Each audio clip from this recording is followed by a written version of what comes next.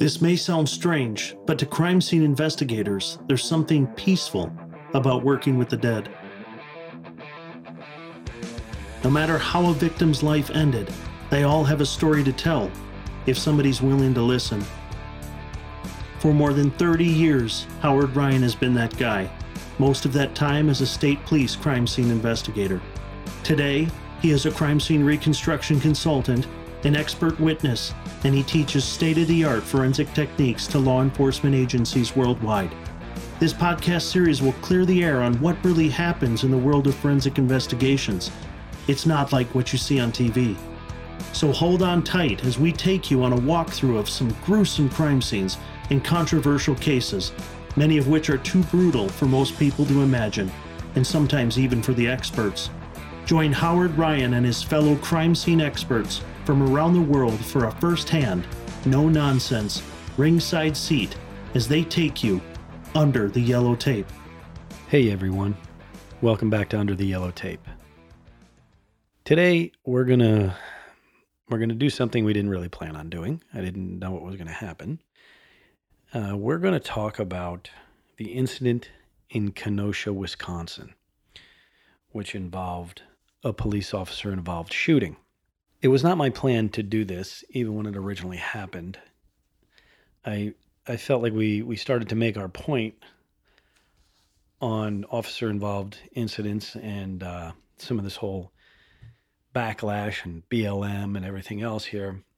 And I was really going to take this in a different direction this week. We're going to push it off 1 week, where we're going to come back and we are going to have a special guest on the next episode talking about PTSD in law enforcement. But today we're going to go over this Kenosha, Wisconsin incident. And the reasons why are simple. One, it is a police-involved shooting, and it's not like they don't happen, but it's getting a tremendous amount of attention. And again, a group of people came in and basically burned Kenosha to the ground, or at least parts of it. If you look at some of the images on television, they're heartbreaking, showing the damage and the fires and everything else that went on there. I want to talk about the incident, the police response, why they're there, the individual who was shot by the name of Jacob Blake. I'm going to end this in talking about some of the reaction from different people. We're going to get into that. And we're going to talk a little bit about due process and how that can be looked at in a situation like this and say, "Wait, do we even have it anymore?" So let's start from the beginning, and we'll get into, first of all, what happened. And we're going to go through some of the news clips and from the area. Milwaukee Journal Sentinel's one paper, some news from USA Today, and maybe even CNN. And we'll discuss what is being reported versus what the actual facts are. Notice I said versus, meaning they differ sometimes. And unfortunately, it's becoming a reoccurring common thing. I hate this term when people say, well, it's the new norm. Well, you know what? I got a problem with that, because when the new norm is when the media sucks so bad that they want to drive a narrative to form your opinion, we've lost our way. And this is just yet another example. A lot of people want to say, oh, it's another example of a young man being shot by police. Well, we're going to get into why that may or may not have happened. But the new norm, the part that I'm talking about, is the media just doesn't seem to really want to give you the objective view. They want to drive a narrative here. And it happened again on this one. So we'll go from the beginning, August 23rd of this year. Kenosha Police Department is called to a scene of a family disturbance, some sort of domestic incident. The dispatcher tells the officers that a woman called for police and said, quote, Jacob Blake isn't supposed to be there, and he took the complainant's keys and is refusing to give them back. This was at 5:11 p.m. Now, the dispatcher tells the officers there's an alert at that address for a wanted person. That wanted person is Jacob Blake. He had a warrant stemming from a domestic case in May. Now, that's how the media portrays it. Oh, he's got a warrant for a domestic case. We'll get into what that domestic case is. It's not just a domestic case. It's a little more than that. And normally prior criminal stuff I try not to really mention it. Whether some of these people in the past that we talked about have had criminal histories, it doesn't come into play in the investigation. It doesn't come into play at a trial. It only comes in at sentencing.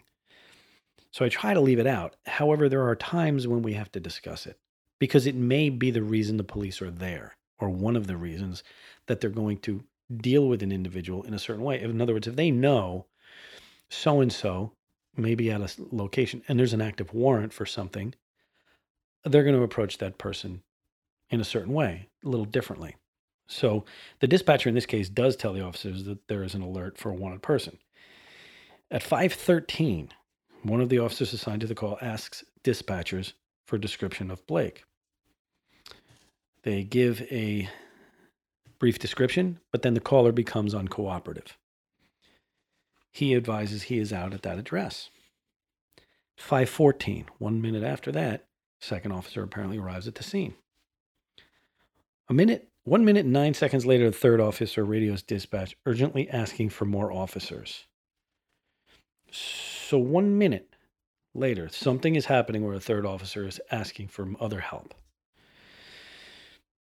Now, there are videos that have surfaced, and there are videos from several different people that are out there. People video things today and constantly videoing with their cell phones. One of the videos, shot by a bystander, shows Blake and two officers scuffling on the ground on the passenger side of a gray SUV. A different video, this one shot by a neighbor from a second-story apartment across the street, shows the scene from the driver's side. 3 officers, 2 male and 1 female, this is after the scuffle, have their guns drawn and pointed at Blake as he broke free from them and he's walking around the sidewalk to the front of the SUV. He's walking around the car. 2 male officers follow him closely, aiming their guns at him. Blake then opens the driver's door of the SUV and begins to go inside. He kind of looks like he's leaning in. As he tries to get into the SUV, one of the officers tries to pull him back by his shirt. And then you hear shots fire. Now, there is going to be a big issue. There has been a big issue, and there's going to continue to be an issue in the media made by the fact that there was 7 shots fired. 7. Those 7 fired shots, we'll talk a little bit about, specifically the timing of them, when it happened and how long it takes to fire 7 shots. Blake slumps forward, and a woman screams in the background. At 5:15, one of the officers reports, shots fired. So the call is at 5:11. 5:11. According to reports, at 5:15, the shots have been fired. It's 4 minutes. This whole thing happened that quick. Other videos afterwards are going to show the police officers then working to save Blake's life. It's important because I'm going to read you some use of force protocols from the Kenosha Police Department. He's put in an ambulance. He's taken to a life flight helicopter. They fly him to a hospital in Wauwatosa, Wisconsin. He is now paralyzed. He's in a hospital. The video, one of the things we see today, they love to throw the term out, especially on news channels and even sometimes here in print media. Fact check. We're going to fact check everything. We're going to fact check and fact check and fact check. You know, years ago, you never heard the media talking about fact checking that much. They did it. They did fact checking. There was a responsibility. They did some of this before they actually reported. It seems like now they want to throw shit against the wall, see what sticks, and when challenged, we'll fact check. That's a very dangerous recipe. So in some of these Milwaukee papers, fact check, there was an online post talking about Blake having a gun and gun offenses in his past. And they say, well, they were wrong. Well, he did have a gun offense in his past that wasn't adjudicated. But another one was he was not brandishing a knife before the police shooting. That has yet to be determined. So when they start to say, we're going to fact check it, and there's, no, he didn't have a knife. He didn't brandish the knife. Well, there's something in his hand in the video. What that is, I don't know. But the officers involved and some of the witnesses there will have given statements to the effect of what that may have been. A very important part of this, and again, we always look at this from the role of the investigator. Your witnesses are going to be important. Your video is obviously important. They've gotten hold of the video, but your witnesses. So there is a man, 22-year-old man, who has widely shared his cell phone video across the internet. His name is Rayshawn White. He told the Associated Press he heard officers yell, "Drop the knife, drop the knife." That's a big deal, okay? This is an independent, so-called objective, and if it's not objective, he's certainly probably not rooting for the police. He's out there videoing everything. He heard the police say, "Drop the knife, drop the knife." That's his quote. That's a big deal. And apparently they said it as they were scuffling with Blake before the shooting. Now, I want you to think of this as an investigator. You hear somebody, this is not one of the police officers saying he heard it. This is a witness who's videoing this event, who's been very willing to share his video, saying, "I heard them say drop the knife multiple times." Now, why that's important. I want you to look, when you happen to check this video out again, I'm sure some of you will, when he's walking towards the front of the car. One of the questions I have is what we've seen on most of the internet videos. Is it the whole video? Or has the media edited part of it out because it may not fit their narrative? I don't know. I can tell you this, though. The State Department of Justice, their criminal investigation office, they will have the video and they will view the whole thing. They may have seen a lot more than we have. And that's important to remember, too, because there's a reason why they haven't given a lot of information yet. They're working on it. That's how these things go. They actually get investigated before we burn things down. At least that's how it's supposed to be. But apparently it's not the new norm. So they also want to make a big deal out of it. There was no gun found in his car. Okay. Notice the police didn't say drop the gun. They said drop the knife. And there was a knife found. Now, according to a statement by DOJ and some of the information they've given out, Jacob Blake admitted in a statement to DOJ that he had a knife in his possession. Go back for a second. The officers that are pointing their guns at him. When I first looked at the video, before I heard anything about the knife or anything like this, I thought it was very odd that he was making his way, not in a dead sprint or anything. He's moving around the car, and 3 officers are pointing weapons at him, following him. It looks odd. Well, there may be a reason why that happened. And the investigator's point of view is we see that and we say, whoa. Why is this happening? This looks unusual. It's not necessarily unusual, but it looks unusual not knowing everything else. Why are they moving with him pointing guns? Generally, when that happens, there is a threat they've already observed. Now, what I just said, if they observed a threat, that's corroborated by Rayshawn White's statement, where they heard them say, drop the knife multiple times. They move with him around the car. There is a little, some of you people out there are going to roll your eyes and say, no, this isn't true. If he's got a knife and that knife is in his hand during the scuffle, you're approaching a point where deadly force may have been justified before it actually occurred here. That's something that we have to accept or at least consider. They might have actually shown a little bit of restraint. Maybe they can talk him out of the knife and drop the knife. I'm going to get to when he gets in the car in a minute and why that becomes important and maybe why the shots happened when they did. So the investigators they have a knife. Okay, they've discovered a knife. They have an independent witness giving a statement that they heard the police prior to the shooting saying drop the knife during the scuffle. And then they follow him over and they then try again physically to pull him out of the car. Now, there's another very important thing that happened in between from the time of the scuffle to the time of the shooting. They deployed tasers. And the taser was two attempts were made to tase Jacob Blake. And the important part of this is there is an escalation of force.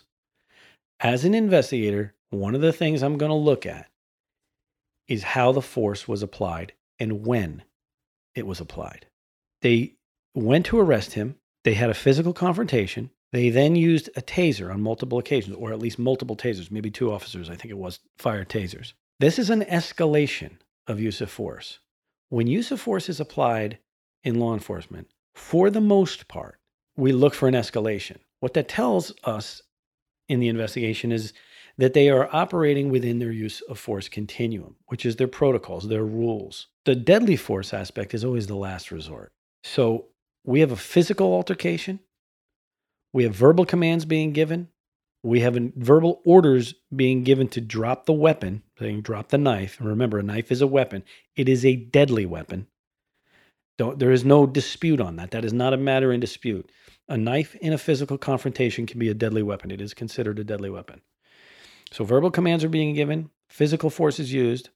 Then they get into the use of an electronic weapon, the taser, to subdue him. He breaks free. At one point, one of the witnesses said he had the officer in a headlock. So as he moved around the vehicle, they followed with guns drawn. That's something as an investigator that I look at, and it is a critical point to me. It's not like the guns weren't out and they were just running around a car to have a wrestling match. They already had the wrestling match.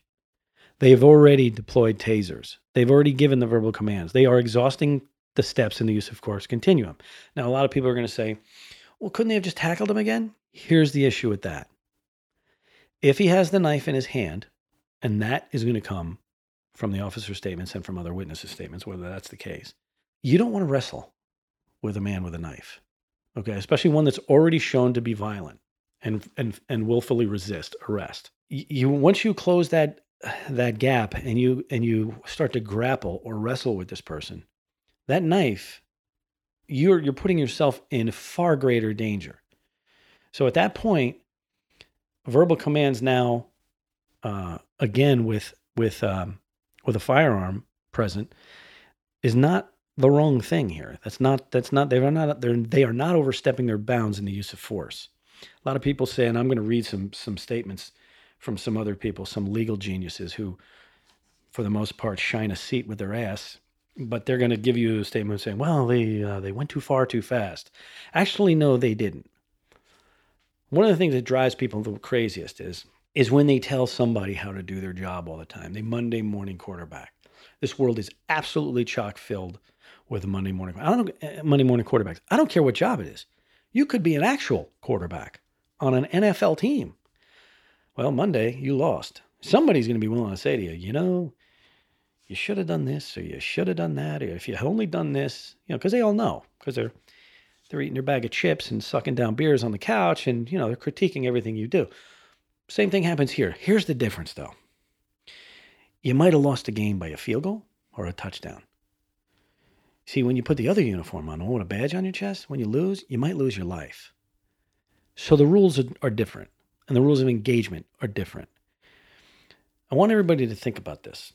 There's no other job in the United States, really, where the rules are set out the way they are for law enforcement. So if you work in corporate America, God bless you, right? Or you work in a small store, you own your own business, whatever it is, you probably have rules of conduct in your place of employment. When you get hired some places, you have to sign for your rules of conduct, right? Your employee handbook, or whatever you want to call it. Your HR people, they hand out, all the stuff you're supposed to do. No, not no, do, say, don't say. You don't want to offend people. Okay. In those rules, though, anywhere in corporate America, do you ever see that paragraph where it talks about use of deadly force? Like when you're allowed to actually kill somebody? No, because they don't exist. There's really one profession in this country where you sign a paper saying you understand the rules in which you may be able to take somebody's life. And that's a different game. Things here operate at a much different level. We're playing for keeps sometimes.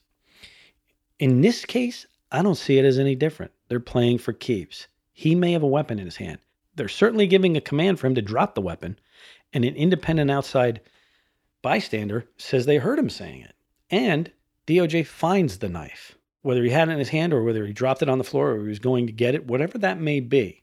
That officer is going to have to explain it. And I want to talk about in a minute the view of that use of force and how that's viewed legally. So a lot of times they want to fact check and everything else, and they're not always right. Now, Blake's lawyers immediately, these are family lawyers. Benjamin Crump. Benjamin Crump bounces around the country. He handles all the cases where anybody, any African-American individual has been injured in an encounter with police. Ferguson, Ahmaud Arbery, he's all over. Now, he'll always have a local attorney to get him in because, you have to have an attorney that has passed that state bar. So he'll have a local attorney represent him, and then he comes in. He gives a statement. He was unarmed. And then his father said, my son didn't have a weapon. He didn't have a gun. Okay, a weapon or a gun? Which one is it? Because a weapon is a much broader term. A gun is specific. Benjamin Crump said in a statement Thursday, Jacob did nothing to provoke police. Witnesses confirmed that he was not in possession of a knife and didn't threaten officers in any way. Okay, the problem I have with Mr. Crump is he's going to say anything. This is what he does. All right, he's that reasonable doubt for a reasonable price guy. That's what they do. That's his job, though. Don't hate him for it. This is the system we live in. You hire a lawyer to defend you, and they're going to say what they need to say to defend you. Crump went on to say he didn't have a weapon. Well, we know that's not true now. We know that is absolutely not true. There was a knife. Blake admitted to the DOJ people there in Wisconsin that he had a knife. And we have witnesses saying the police were ordering him drop the knife on multiple times. So Crump is saying this to defend his guy, but he's wrong. But he also knows that it doesn't really matter whether he's wrong. Because with the amount of confirmation bias in this country, it doesn't matter anymore. Remember what I said? It's the new norm. So he's saying he didn't. There's people just going to believe what he says because they want to believe what he says. They want this to be an unarmed black man that was killed by the police. And that is one of the things that's becoming all too familiar. That narrative. Whether it's true or not, it's the narrative that's pushed and driven. So our findings so far, just as public, just reading and doing a little bit of research, there was a knife. He was ordered to drop the knife, and the knife was found. Now, there's another attorney, which is Patrick Salvi Jr. He did an interview with CNN the day before, and he said that Blake didn't have a weapon in the vehicle. Well, that's wrong. Okay, so they're wrong. I'm going to throw them a lifeline here and say, maybe they didn't know yet. Maybe they didn't know. I doubt it, but maybe they didn't know. And that's now been contradicted by investigators, and Blake's attorney wouldn't respond to explain the discrepancy. So remember what I said before about throwing shit against the wall. They're going to throw it against the wall. If it sticks, great. If it's unchallenged, great, we win.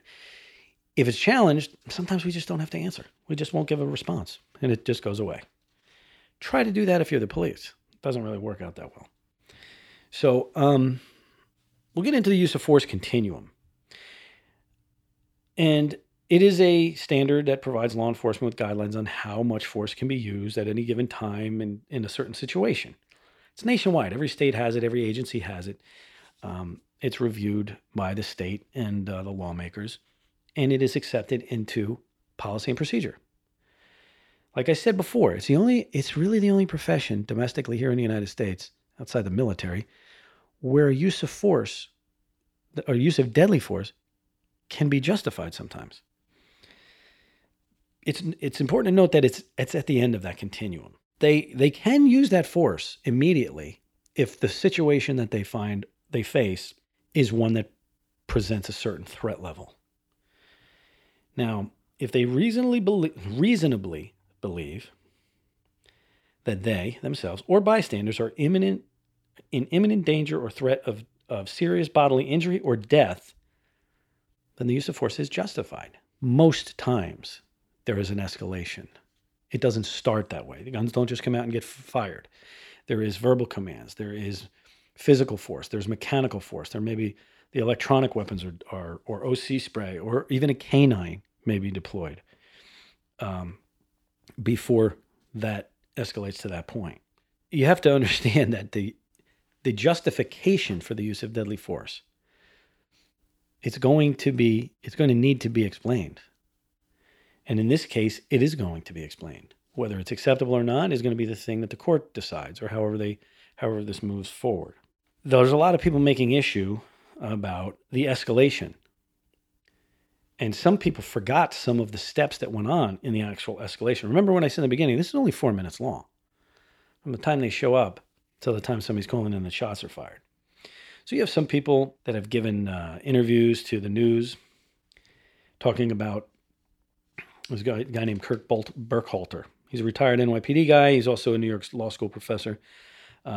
He said it was especially alarming to see Shesky, which is the officer that fired his weapon, first grab Blake's shirt and then immediately start shooting. It's a quick escalation in tactics, he says, skipping over other means of subduing. No, sir. I respectfully disagree with that. There was a lot of other things that went on prior to that. You can't look at this in the vacuum of him grabbing him by the shirt and the gunfire. You have to take into consideration, if you're going to be honest and objective as an investigator, as to talk about the things that happen on the other side of the vehicle. And the verbal commands to drop the weapon. And the witness saying they heard that. The deployment of 2 tasers attempts on him. This is an escalation of force. They didn't just show up and shoot Jacob Blake. Something happened that precipitated this. Another gentleman who is a senior fellow for the Council on Criminal Justice and former police officer also, Thaddeus Johnson, said in classes that he teaches at Georgia State University, he uses the example of a bank robbery where the suspect shoots several tellers, a security guard, and a police officer. I don't even know what the hell he's talking about. It's almost like he's implying, well, you got to shoot a lot of people before we can use deadly force. No. That is a terrible analogy, and one that I'm probably not surprised it's coming from an educator in a college setting. Gentleman by the name of John Lovey, Chicago-based civil rights lawyer. Now, this is a civil rights lawyer. I see that and I expect to see, oh God, what's he going to say? Listen to this, though. He said he could not speak specifically about the Blake shooting. Brilliant statement right off the start, right? Because what he's saying is, I don't know it yet. I don't know everything. But in general, he said, I've seen departments that can do a better job training officers to ramp up use of force as needed. That's a fair statement. I won't disagree with that. Quote, before there was no continuum, police could use as much force as they wanted. There are circumstances where police can justifiably shoot a suspect in the back. Now, in the last episode, we talked about Rayshard Brooks and being shot in the back. And one of the things I said is, and I'm going to say it again right now. Listen to me. It is not against any law or rule to shoot somebody in the back. The question of the legality of the shooting is whether or not you can shoot or not shoot, meaning whether the use of deadly force is justified or not. Where you hit them depends largely on the part of the body they present to you. And don't think for a minute that somebody with their back to you is not or cannot be a threat to your life. The fact that he grabbed him by the shirt and pulled him back means he did close that distance on him. He did make an effort to get him away from that car for whatever reason. If he's got that knife in his hand and you're that distance away, he could easily turn around and use that edged weapon on that officer. And just in case you're wondering, that's not allowed. Okay? Remember what I said in the last episode if you listen to it?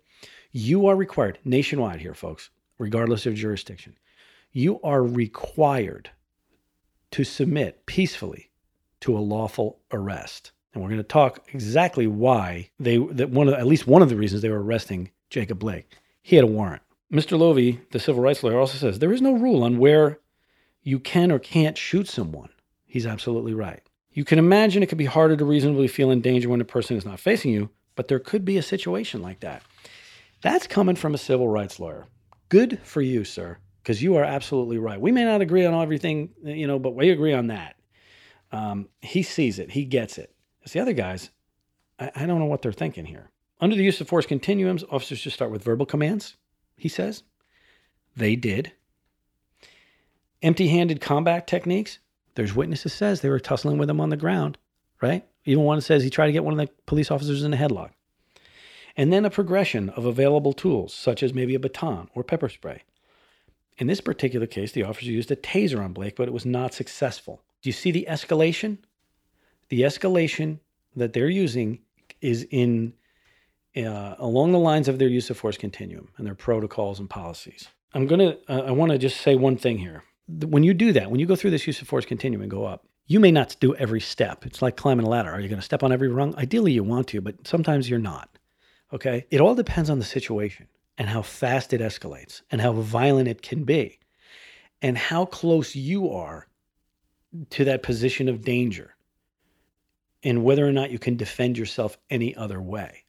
So to Monday morning quarterback these is very unfair unless you've done it or you understand how it works.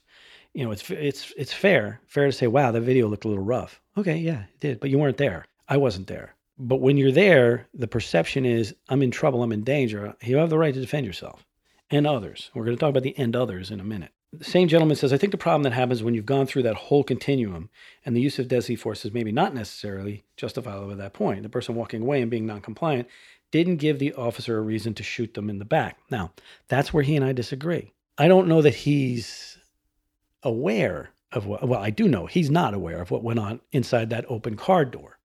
Only Officer Shesky is going to be able to give that answer because that's, you know, he's the one in position. He's the one that made that call. He says, one of the best practices is to take cover, conceal yourself, and, you know, behind a car, fire hydrant or something to protect yourself, and then use the amount of force. That's great. He goes on, he goes, this isn't the Wild West. You don't just stand toe-to-toe and shoot it out with someone unless you have a reason to. I get what he's saying. He's not necessarily wrong, but that's a blanket statement, and it's not going to be correct in every situation. Okay? There were 3 children allegedly in this car. Okay, this woman's children were in that car, and his. They were not married, but they were his children. So nobody has ever asked a question about the thought that may have been going through the police officer's head. We just attempted to tase the man. We fought with him. He may have a knife. We're telling him to drop the knife. Do we now allow him to get in the car and flee with the children? Now you may say, yeah, but they're his kids. He's not going to hurt them. Well, maybe you're right. But if he did, he would not be the first person pursued by the police that injured their own children. And I'm not going to be the officer that's going to roll the dice and take that chance. Now, I'm not saying they shot him just because the kids were in the car. But when we talk about the authorization of use of force, the officer has the right to protect himself and potentially protect others. So do we let it escalate? Could it become a hostage situation? Could it become a pursuit where these kids are now in danger? Because we're not just going to let him go, right? He's got an active warrant and we're arresting him. Again, like I said in the last episode, he's under arrest. They told him that, right? They're trying to get him cuffed and they're trying to get him, they know he's got a warrant. There's a lot going through their minds in a split second, and the public loves to play Monday morning quarterback. So his warrant was for sexual assault. And I think it's an interesting thing to bring up. I said this before. I don't like bringing up prior criminal history, especially when I say that I mean things that have been adjudicated, because like in court, it would prejudice a jury. They are brought out sometimes at sentencing, prior bad acts, but for the purposes of guilt or innocence, they're not. However, in this particular case, his pending criminal charges are maybe the thing that is causing them to arrest him on the warrant. So there is a warrant out, and it was for sexual assault of this same lady at the house they're at. He apparently made entry into the house back in May, and the arrest warrant was sworn out in July, where he physically sexually assaulted her. She was asleep in her bed. According to the affidavit, she was asleep in her bed, and he, as she woke up, he was standing over and started making demands. He wanted his belongings. I think the exact terms were, "I want my shit." At which point he had shoved his hand down between her legs and digitally penetrated her. This is again according to the warrant. He then told her, "It smells like you've been with other men." At that point, he took her car keys, her car, and a debit card and fled. Made some withdrawals allegedly out of her bank account. She called 911. And that investigation began. And on July 6th, I believe it was, there was a warrant sworn out for his arrest. As investigating the shooting, that's something that comes into play, because do the officers know that there's a warrant for him or not? That's something they're going to look at. That may explain the immediate, I'm going to arrest him immediately, instead of it being for something else. Because there's a lot of talk here. Jacob Blake was there. He was trying to de-escalate a confrontation with other people. I don't give a shit what he does or what he's doing. If he's got a warrant for sex assault and I know it, this officer knows it, he's going to arrest him right away. We're going to get him hooked up and in the car, and it will de-escalate the remainder of the situation. But that guy's got to go. And that may be the reason they went for him right away. That will come out. We don't know that yet, but that's something that is going to come out. Let's talk about the online rushes to judgment. There's a lot. I mean, it's happening every day. And for what reason? There is this kind of feverish pitch in this country that there is a systemic racism specifically dealing with African Americans in their interactions with police. And any time there is a use of force issue used, it is blasted all over social media, all over the internet, all over the media channels, news, print, what have you. And the follow-up, sometimes, not all the time, is civil unrest. And what we're seeing now is becoming kind of normal. It's not normal, but it's being permitted, let me put it that way, is destruction and rioting. Yes, there is some protests. And yes, protesting is your right, as long as you follow rules. Protesting is within your right. Rioting is not within anybody's right. Looting, burning, stealing, assaulting, and killing is not just a right over something you don't really like. Okay? So his criminal past, I think, was something that had to be mentioned only because it may have been the reason they went to lock him up. The online issue became an issue because it became a problem because it happened right away. There was a reaction. People came out right away and they started just going off. Now, the DOJ, Wisconsin DOJ, their Division of Criminal Investigation, DCI, released some more details of the case. So Officer Rustin Shesky is the officer who fired the pistol. And yes, he fired 7 times. They've confirmed that. They also detailed how they deployed a taser. There was another officer who also deployed a taser. So we have Rustin Shesky and we have Officer Vincent Arenas. They both used tasers. However, the taser was not successful. They want to always talk about shots into the back. They're going to drive that point home because it rattles people. Why would you shoot somebody in the back? I pretty much went over that. They are continuing their investigation, and in their findings and interviews, Mr. Blake admitted to them that he had a knife in his possession. Now, how would the police officers know? Let's put it this way. How would they know he had a knife unless they saw it? If it was in his pocket and they didn't know it, they wouldn't be saying drop the knife. But the statements from witnesses are the police gave the verbal commands, drop the knife, drop the knife. How would they know unless they could see it? If they could see it, maybe it was brandished. People say, well, the knife was on the floor in the car. Really? Why would they be screaming, drop the knife? It was already in the car on the floor. Or did he have it with him when he went around the car? Did he have it in his hand when they were scuffling with him? Those are questions that are going to have to be answered. Those are questions that are very important to be answered because they could put a very quick end to any question about the justification of use of force. I don't want to beat that up too much because this is pretty cut and dry. There's some questions that are going to have to be answered, and those questions, when they're answered, are going to wrap this up. When did he have the knife? When did they see the knife? Because I personally, I don't see any issue with their escalation of use of force. I think they did it along the lines of their use of force policy. So let's talk about that. Kenosha Police Department Policy and Procedure Manual. In that use of force manual, there is Section 7, the use of deadly force. And I'm going to read right from it. Deadly force is a force that is intended to or likely to cause death. Whenever safety permits, police officers should identify themselves and state their intent to shoot prior to using a firearm.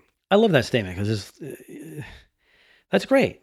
And they should do that, unless you can't. And sometimes you're in a violent situation that doesn't really allow you to say, stand by, I want to read you something out of our use of force manual. Officers are to discharge their weapons to stop an assailant from completing a potentially deadly act as described. That's pretty much everywhere, folks. We don't shoot to kill. Police officers shoot to stop a threat. And in this particular case, Officer Shesky is going to have to describe what went on and what threat it was he was attempting to stop. Officers should shoot to stop the threat and minimize the danger to innocent bystanders. Now, an officer may use deadly force, 1, as a last resort in the defense of oneself, when there is reasonable cause to believe that the officer is in imminent danger of death or great bodily harm. As a last resort in the defense of another person whom the officer has reasonable cause to believe is being unlawfully attacked and is in imminent danger of death or great bodily harm. There's going to be a legal wrangling over those two. Was Shesky in belief that he reasonably believed that he was in danger of bodily harm or death? Second one, on number 2, he's going to have to describe, were the children in imminent danger of great bodily harm or death? 3, as a last resort, to prevent escape from a suspect, where the officer has probable cause to believe that the person to be arrested has used deadly force in the commission of a felony, and the officer reasonably believes there is no other way to make the arrest or retain custody of the person. So it's pretty cut and dry on their use of deadly force. They have a fairly good policy here. I read through the whole thing. One of the other things is Section 5, medical assistance requirement.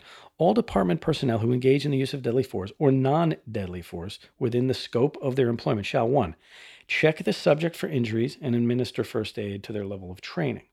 Summons an ambulance, paramedics, rescue unit, or whoever. Maintain close personal observation, keeping close physical contact with the subject while continuing to provide first aid.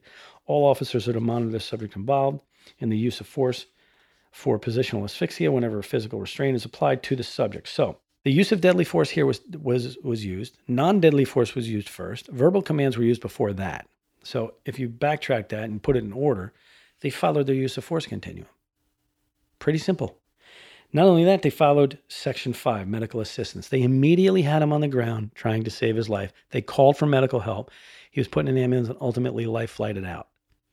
They did everything according to their policy. People say, yeah, but what about shot in the back? There was no threat. Oh, there's going to be an argument against that statement. There was threat, they're going to say, and they're going to try to explain it. And as usual, what we end up doing in these is I want to talk about the public reaction. Reaction, or you might say overreaction by some. Interesting. First things first. I want to talk about the governor of Wisconsin, and I'm really going to try to bite my tongue. I watched him give a press conference. I watched him give a statement, and I almost threw up in my mouth. His name is Tony Evers, and I'm going to get right to the comment he gave without knowing shit about the investigation. You're the governor of the state. You're it, man. You're the one. It all stops with you. See, with that responsibility also comes the responsibility of trying to do the right thing, not pander. He issued a statement denouncing the excessive use of force by police. Unless something's going on in Kenosha we all don't know about. I don't know how many excessive use of force complaints they get. And he invoked the names of African Americans killed by law enforcement. Evers said, quote, "While we do not have all the details yet." Okay, you just told me, you just started your comment with, we don't know everything. You should have ended it right there. If you don't know anything, say we're going to wait till we do know and shut up. No, you kept going. He says, what we know for certain is that he is not the first black man or person to have been shot or injured or mercilessly killed at the hands of individuals in law enforcement in our state or our country. That's your statement. That's your governor. He starts off by basically saying, we don't know everything, but, this is a black man mercilessly killed by police. Wow. I mean, then he responds to the shooting by calling Wisconsin state lawmakers into a special session to pass legislation addressing police brutality. What message are you sending, Governor? You start off by saying, I don't know shit yet. They haven't told me everything. They're working on it. I don't know. We don't know everything yet. But he's mercilessly killed by law enforcement. And by God, I'm going to bring the legislation in and address police brutality. You think this was police brutality? What's your investigation going to say? What are you going to say when the investigation actually may come back and say, no, they did it right? Sorry. Okay, according to the law, the letter of the law, right?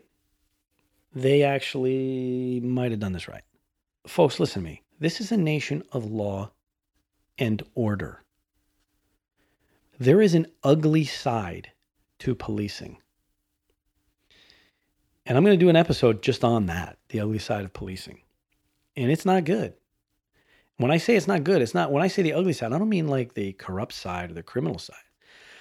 I mean the side of policing where we have to put our hands on people. When people don't comply and don't abide by the law. When that happens, things get crazy. And when that happens, we have to act. And sometimes during that act, things can get violent. Now, police have to enforce the law in order to maintain order in a civilized society. Could you imagine, like you hear all this talk about defunding police. Could you imagine, there was actually talk about abolishing the police.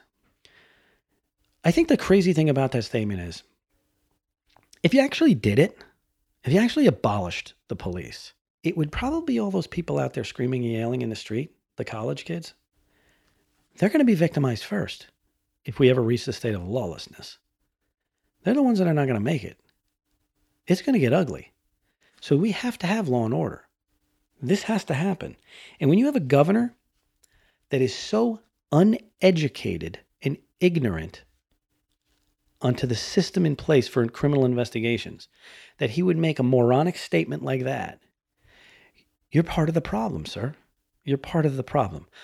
Part of the city being burnt down, I'm sorry to say, is your fault. Not all of it, but some of it's your fault. You okayed it. You gave him the green light. You almost gave him affirmation. I'm with you. I'm going to change things. But to change things, you have to admit that they were wrong. But you don't know whether they're wrong yet. Like I said in past episodes, if the investigation comes out and says Shesky and the other officers, they were wrong, okay, then you make a comment saying we're going to do some reform. But they didn't come out with anything yet. Since you've made that comment, since you made that idiot comment the next day, you found out that they had a weapon. But I haven't heard Mr. Evers get on the TV and say he was sorry, that he jumped to conclusions, that he supports due process. I didn't hear that. See, he was a school teacher his whole life and a public school administrator and things like that. That's not an easy job, but it's not this job. Okay, this job is reality. Sometimes you're in a violent world when you put a uniform on. Sometimes people want to commit acts of violence on you. So he's taking his experience as a school teacher and making comments like this. This wasn't the brightest move in his mark. Tony Evers is his name. Doctor. He's a PhD. Tony Evers. Now that's just a politician. That's the one up there. The mayor of the city actually wasn't bad. He was asking for help. Now, Tony Evers since has made requests through Washington. Right? Now, Tony Evers is a Democratic governor. He had to make requests to Washington asking for federal help to quell the violence. Maybe he did learn something from Portland, who still hasn't figured it out. Maybe he has learned something from some of these other cities who still have continued rioting and looting going on. He asked for help. I got to end it. I mean, it's going to get totally out of control. And they came in and started to quell the violence. He's one guy, but he's a big guy. That's a governor. That's not good. Some of the other people that have spoke out, I mean, this is really where I got to bite my tongue. I know some of you are going, wow, it didn't really sound like you bit your tongue yet. Well, those of you that know me know that I did. So Kenosha, Wisconsin. It's gaining attention from celebrities across the nation. That's a headline. It's gaining attention from celebrities. Holy shit, what are we going to do? The celebrities are paying attention. My God, the brain trust of society. The greatest people in the world. The people of the most unbelievable moral character are going to weigh in. Everybody sit down and listen up because the celebrities want to speak. So, who do we got first? Cardi B. Cardi B, I think she's a music person. Oh yeah, it says here, she was a rapper. She shared a video on her Instagram and saying, wow, this is sickening. I can't believe it. What's going to be the excuse now? Excuse or result of an investigation? There's two different things. There's going to be a result of an investigation, whatever it may be. And my whole point here is we don't know everything yet, but we know certain things. We have to start thinking logically and using reason. So I don't know that there's going to be an excuse, Cardi B, but there's going to be a result of an investigation. You may not like it, though. I don't know what the answer is going to be, but you may not like it. So you better be prepared, like everybody else is. Hey, we'll wait and see what they say. LeBron James, he joined in the conversation when he retweeted Benjamin Crump's tweets. James wrote, "And you all wonder why we say what we say about the police. Someone please tell me WTF is this?" Exactly. Another black man being targeted. I'm gonna offer an excuse for some of the celebrities. In that world where name recognition and fame is an important part of their life, because the fame and the name recognition often generate larger sums of money for them, not to mention whatever skill set they have. Now, I don't know anything about Cardi B, but I do know LeBron James is arguably the best basketball player in the world. I've said it before. And his name keeps coming up because he just keeps popping off. I mean, he is a stud on the basketball court, but he keeps voicing his opinions on incidents involving the black community and crime. He says another black man being targeted. So what I'm getting at in their defense or an excuse is they build a platform. And a lot of times it's very important for them to keep their platform fresh, alive, in your face, or at least in your interest or in your eyesight. So whenever something happens, a lot of times they're going to put out a statement. Their statements don't have to be accurate.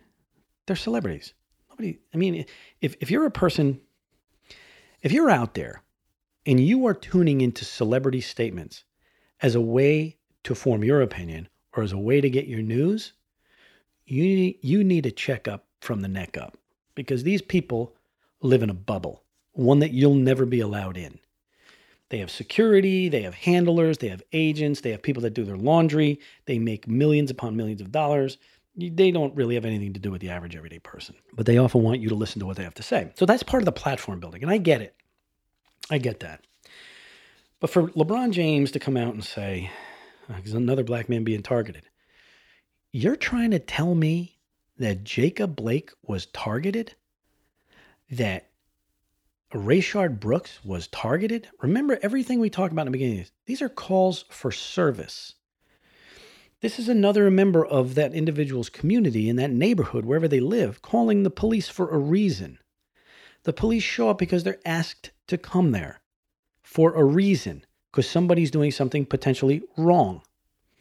So there's no targeting, LeBron. There really is no targeting. I know you want it to be that way. That's that confirmation bias. I need it to be this way. I can't have Jacob Blake perceived as a scumbag. I have to have him as a martyr. Well, maybe he's not a martyr. Maybe the sexual assault stuff, maybe the reason the police are there, because he's not a good guy. Maybe he didn't do anything wrong. But I can tell you right now, the DCI in Wisconsin is going to tell us the answer. Maroon 5 is a music group, and the head singer is Adam Levine. He put out a post saying, "This has got to stop," and included hashtag demand justice for Jacob Blake. There's going to be justice. This may not go in Jacob Blake's direction. Understand that. There's going to be a result, and Jacob Blake may not come out on top of this. Now, Benjamin Crump, you want to talk about him. Look, there's a reason Benjamin Crump's here. And there's a reason he's in every city whenever one of these things blows up. On the ass end of one of these investigations comes the civil suit. So he's probably doing all this legal defense stuff for pro bono for free, but he's going to tie into the civil side. He's going to get paid a lot of money. It always happens. When we teach the shooting reconstruction class, one of the things we always say to officers, like, look, when you're involved in the use of force, you're going to get sued. You know, we kind of use the analogy half joking. You could have a bad guy on a truck, on a white Toyota Helix, firing a belt-fed weapon at a busload of nuns. You fire one shot and hit him to stop it. He's going to sue you. Or his family's going to sue you. You're getting sued. It's the American way, right? We sue everybody. So Benjamin Crump is not doing anything unusual. He's doing what they do. He's gonna get paid here. This is a payday for him. Kevin Hart, who I had a lot of respect for as a funny comedian and a pretty good actor, he tweeted, "Another black man shot multiple times by police officers. It's shoot first and detain second in these streets. Multiple officers were present," he said. "He could have been grabbed. He could have been tased. He could have immediately been stopped when he started walking around the car." Okay, well, Kevin, I love you, man. I still watch you. I think you're funny as hell, but you're wrong here. Okay, I'm going to tell you exactly where you're wrong. He was shot multiple times, but it's not shoot first and detain second. Okay, they tried to physically restrain him. They gave him verbal commands. He could have been grabbed, you said? He was grabbed. He fought back, which, by the way, is not allowed. Get it? He could have been tased. He was twice. They're not 100% accurate all the time. If there's two prongs that come out of a taser. For those of you who don't understand a taser, there's two prongs that deploy on a wire. Okay, and think of simple electricity. When the taser prongs hit you, and if they make a deep enough penetration and they can make contact, the taser closes a circuit. Your body becomes part of the closure of the circuit, and you have neuromuscular failure. If one of the taser darts hits you and the other one does not, the circuit can't be closed. It's not like you're standing still in a room and saying, "Hey, can you hit that piece of cardboard over there?" No, you're hitting a moving body in a dynamic, violent situation sometimes. And maybe you're not going to get both of those things to hit. You can then close the distance and drive stun with the muzzle of the taser and close the circuit that way, but it all depends. Maybe neither one of them penetrated his clothes. I don't know. Wisconsin DCI is going to tell us the answer to that. So Kevin Hart, with all due respect, sir, he was tased twice. He could have been immediately stopped when he started walking around the car. Well, at that point, they're posed up with weapons up. And I don't think I'm going to go out on a limb and say my opinion on that. It's not just because they wanted to shoot the guy. Because if they did, they would have shot him then. They would have shot him. It's when he went to get in the car and what was in his hand. That's why it happened. So there's a lot more to it. I know everybody seems to think this is easy. And the proof of that is in the pudding, because how many times, anybody in law enforcement that's listening to this, you know what I'm talking about. How many times you hear people say, "Why don't you just shoot him in the knee? Why don't you just shoot him in the hand?" I chuckle when I hear that, and I chuckle for a reason, because I'm not making fun of these people. They don't know. They don't know what they're saying. They don't know how stupid that really is. Take somebody out on the range that says that to you, and you run them through a course of shooting. Because really, I think the benefit of that is you let them know just how hard it is for some people to hit a target. And that's a target in a static, safe, calm environment. A lot of times in law enforcement, what they'll do, in the military they'll do, is they'll raise your heart rate. Push-ups, sit-ups, run, this, that, the other thing, move around, and then shoot. And watch how your hit rates drop dramatically. That's why hit rates in police shootings are historically low. Because they are panic situations. They are dynamic. There is an anxiety level. Your heart rate is jacked up. Your hands aren't as steady. So to say shoot him in the leg, shoot him in this, shoot him in that, it doesn't really happen, folks. This isn't Hollywood, okay? This isn't Dirty Harry shit here. You're shooting for center mass because it's the largest piece of body you can hit, and your hit rate is going to be, percentage will be hopefully greater. The other reason is you can dump the kinetic energy of the bullet into the person, thereby stopping the threat. That's what it's all about. It's a last resort. It can be fatal, but start saying shoot him in the finger, shoot him in the hand, shoot him in the knee. Those are actually ridiculous suggestions. And don't be embarrassed if you've made that suggestion. I'm just saying you've probably never been out on a range and handled a pistol and shot at 10 yards, 15 yards, 25 yards. It's a little different than what you might think, okay? So with all of these people making their comments to celebrities, man, folks, stop listening to them. Stop it. They don't know. They may be good actors. Kevin Hart's a great actor. He's a comedian. He's funny as hell. LeBron James, the best. But they're no good at this. They're firing blanks here. Pardon the pun. The Orlando bubble, where they're playing all their playoff games now, you got teams that say we're going to boycott. I don't bring this up to make fun of them, and I don't bring this up to make this a talk show opinionated thing. I'm not doing that. What I'm saying is this makes investigations harder, this nonsense. You say, well, we're going to affect social change. No, you're not. I know you think you are. You're not. NBA's ratings are falling through their ass. Okay, their playoff ratings are down 20% from last season, which weren't good either. In a report that was put out by Sports Illustrated, right, one of the premier sports publications, their regular season games had declined by 12% since the end of the 18-19 season, and the viewership on playoffs is way down. Ratings are now down 28% in the 18-year-old to 49-year-old demographic. And their contract, which is at $2.6 billion, remains the league's largest stream of revenue. However, lower ratings could impact the league's bargaining position when it's time to negotiate another television deal. Why is this a big deal? Well, here's the thing. People posted on a blog. I'm just going to read a couple of to you just to give you an idea of what people are saying. Oh, shucks. The games I no longer watch now will not be played. One guy writes, the NBA can't possibly be so stupid not to know why ratings are tanking. What's amusing is watching either. I'm warming up to the idea of the Masters being played in November, meaning golf, with a heavy dose of SEC football. The NBA can blank right off to China.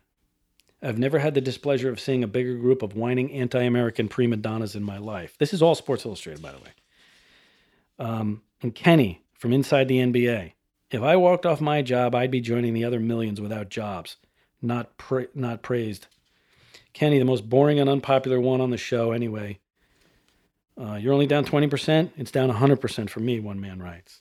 One guy writes, most Americans do not choose to support a Marxist organization, and especially one that espouses violence and defunding of police. Used to be a huge fan, but I have watched my last ever NBA game. I am confident the ratings and revenues will continue to tank. There's many more here. The reason I brought this up is because it is tanking. You know, one of them says since 2011 and 12, it's down 45%. This is the problem when people that don't know shit about a specific topic have a gigantic platform to talk about it, and some people will listen and other media will give it play. It affects the investigation and what we can do. You're firing people up, but you don't have the credentials to do it because you're not in your wheelhouse. Never before have I been able to say this with such precision as to tell somebody, stay in your lane. The investigators in Wisconsin are handling this. And I got to be honest, one of the things that they did I thought was very good is they didn't tell you anything up front. People say, well, we want to know. We deserve transparency. No, actually you don't. When it's over, you do. Then it becomes public information. While it's ongoing, you don't. You don't get it. These things are not spectator sports and they're not done in a fishbowl. So let them run their investigation and then they will present to the district attorney and to probably maybe the attorney general out there. One of the last things I want to talk about here. There's a gentleman, and I'm going to say his name. I haven't spoke to him, but he posted something on social media, so it's fair game. But I'm all for this guy. His name is Lance LaRusso. And Mr. LaRusso, if you happen to listen to this podcast, I would love to sit down and chat with you. I would love to have you as a guest on this podcast. I believe he's a former police officer. Now he's an attorney in the state of Georgia. He is one of the attorneys representing Garrett Rolfe in the Rayshard Brooks shooting. He has some really good insight. He also has the experience. This guy has the credentials behind it. He's got the creds behind what he's talking about. And whenever you find somebody like that, it's worth listening to. I'm going to read some of what he posted in an open letter. It's called The Death of Due Process and the Reasonable Officer. It starts out, trying times test the foundations and principles that form the basis of our society. Providing a forum for the viewpoints of those with whom we vehemently disagree is the foundation of our Constitution. The same reverence is afforded providing all people due process, at a bare minimum as notice and an opportunity to be heard. Man, that's powerful. And it's not happening in society right now. It's not happening at all. We're killing ourselves. In the context of protests focused on the patent unfairness of labeling a segment of society with a broad brush, law enforcement officers have all been adjudicated guilty villains by many of the same people claiming to seek justice. Another powerful line and right on the money. Cardi B, Beyonce, all these people saying, I want these police officers arrested. Well, you got to do the investigation first before you arrest anybody. And that's kind of what Mr. LaRusso is saying here. One of the most powerful lines in this article that he wrote is this. And man, listen to this, everybody. Listen to this and let it sink into your head. This is profound. Amid demands for immediate termination, cooler heads must prevail. This is the important part. The law requires any use of force to be judged from the perspective of the officer using the force. Did you hear that? I'm going to read that part again. The law requires any use of force to be judged from the perspective of the officer using the force. That means not some guy down the street with a cell phone, not somebody that, is looking out from a window across the street. They may have video, that's great, but the use of force has to be judged from the perspective of the officer using the force. Now, the standard is reasonable belief, which some people are desperately trying to change. It's almost like they forget that police officers are human beings. And that's a big problem. I think that's a really important standard, is that reasonable belief. And why is it that way? You might ask, why is it that way? Well, let me read something else he wrote. In a world where officers are expected to cure the ills of poverty, homelessness, lack of mental health treatment, sex trafficking, child abuse, domestic violence, all the while protecting themselves and those around them from violent attacks, where is the consideration for the fact that behind every badge is a human heart? They feel, they grieve, they mourn, they strive to be the best example of their noble profession, and every one of them wants more than anything to survive their next shift. It's important, and that's really why they have that standard as a reasonable belief.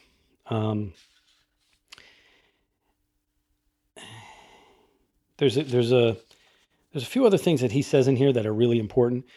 He says, when you ask for the immediate termination of an officer prior to an investigation, it robs the public of a view into the mind of the officer.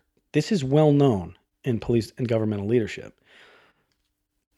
We hope, and it's also why anyone who advocates and promotes the rapid termination of an officer should be the subject of scrutiny.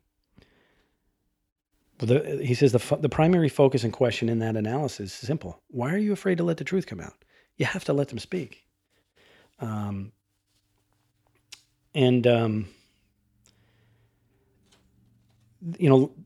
LaRusso wrote this. I don't know the date that he wrote it, but I think it's fantastic. I didn't read the whole thing. I just read a few snippets from it.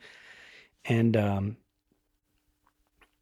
I think there's a lot of things in here that he says that we need to keep in mind. I think it's very important.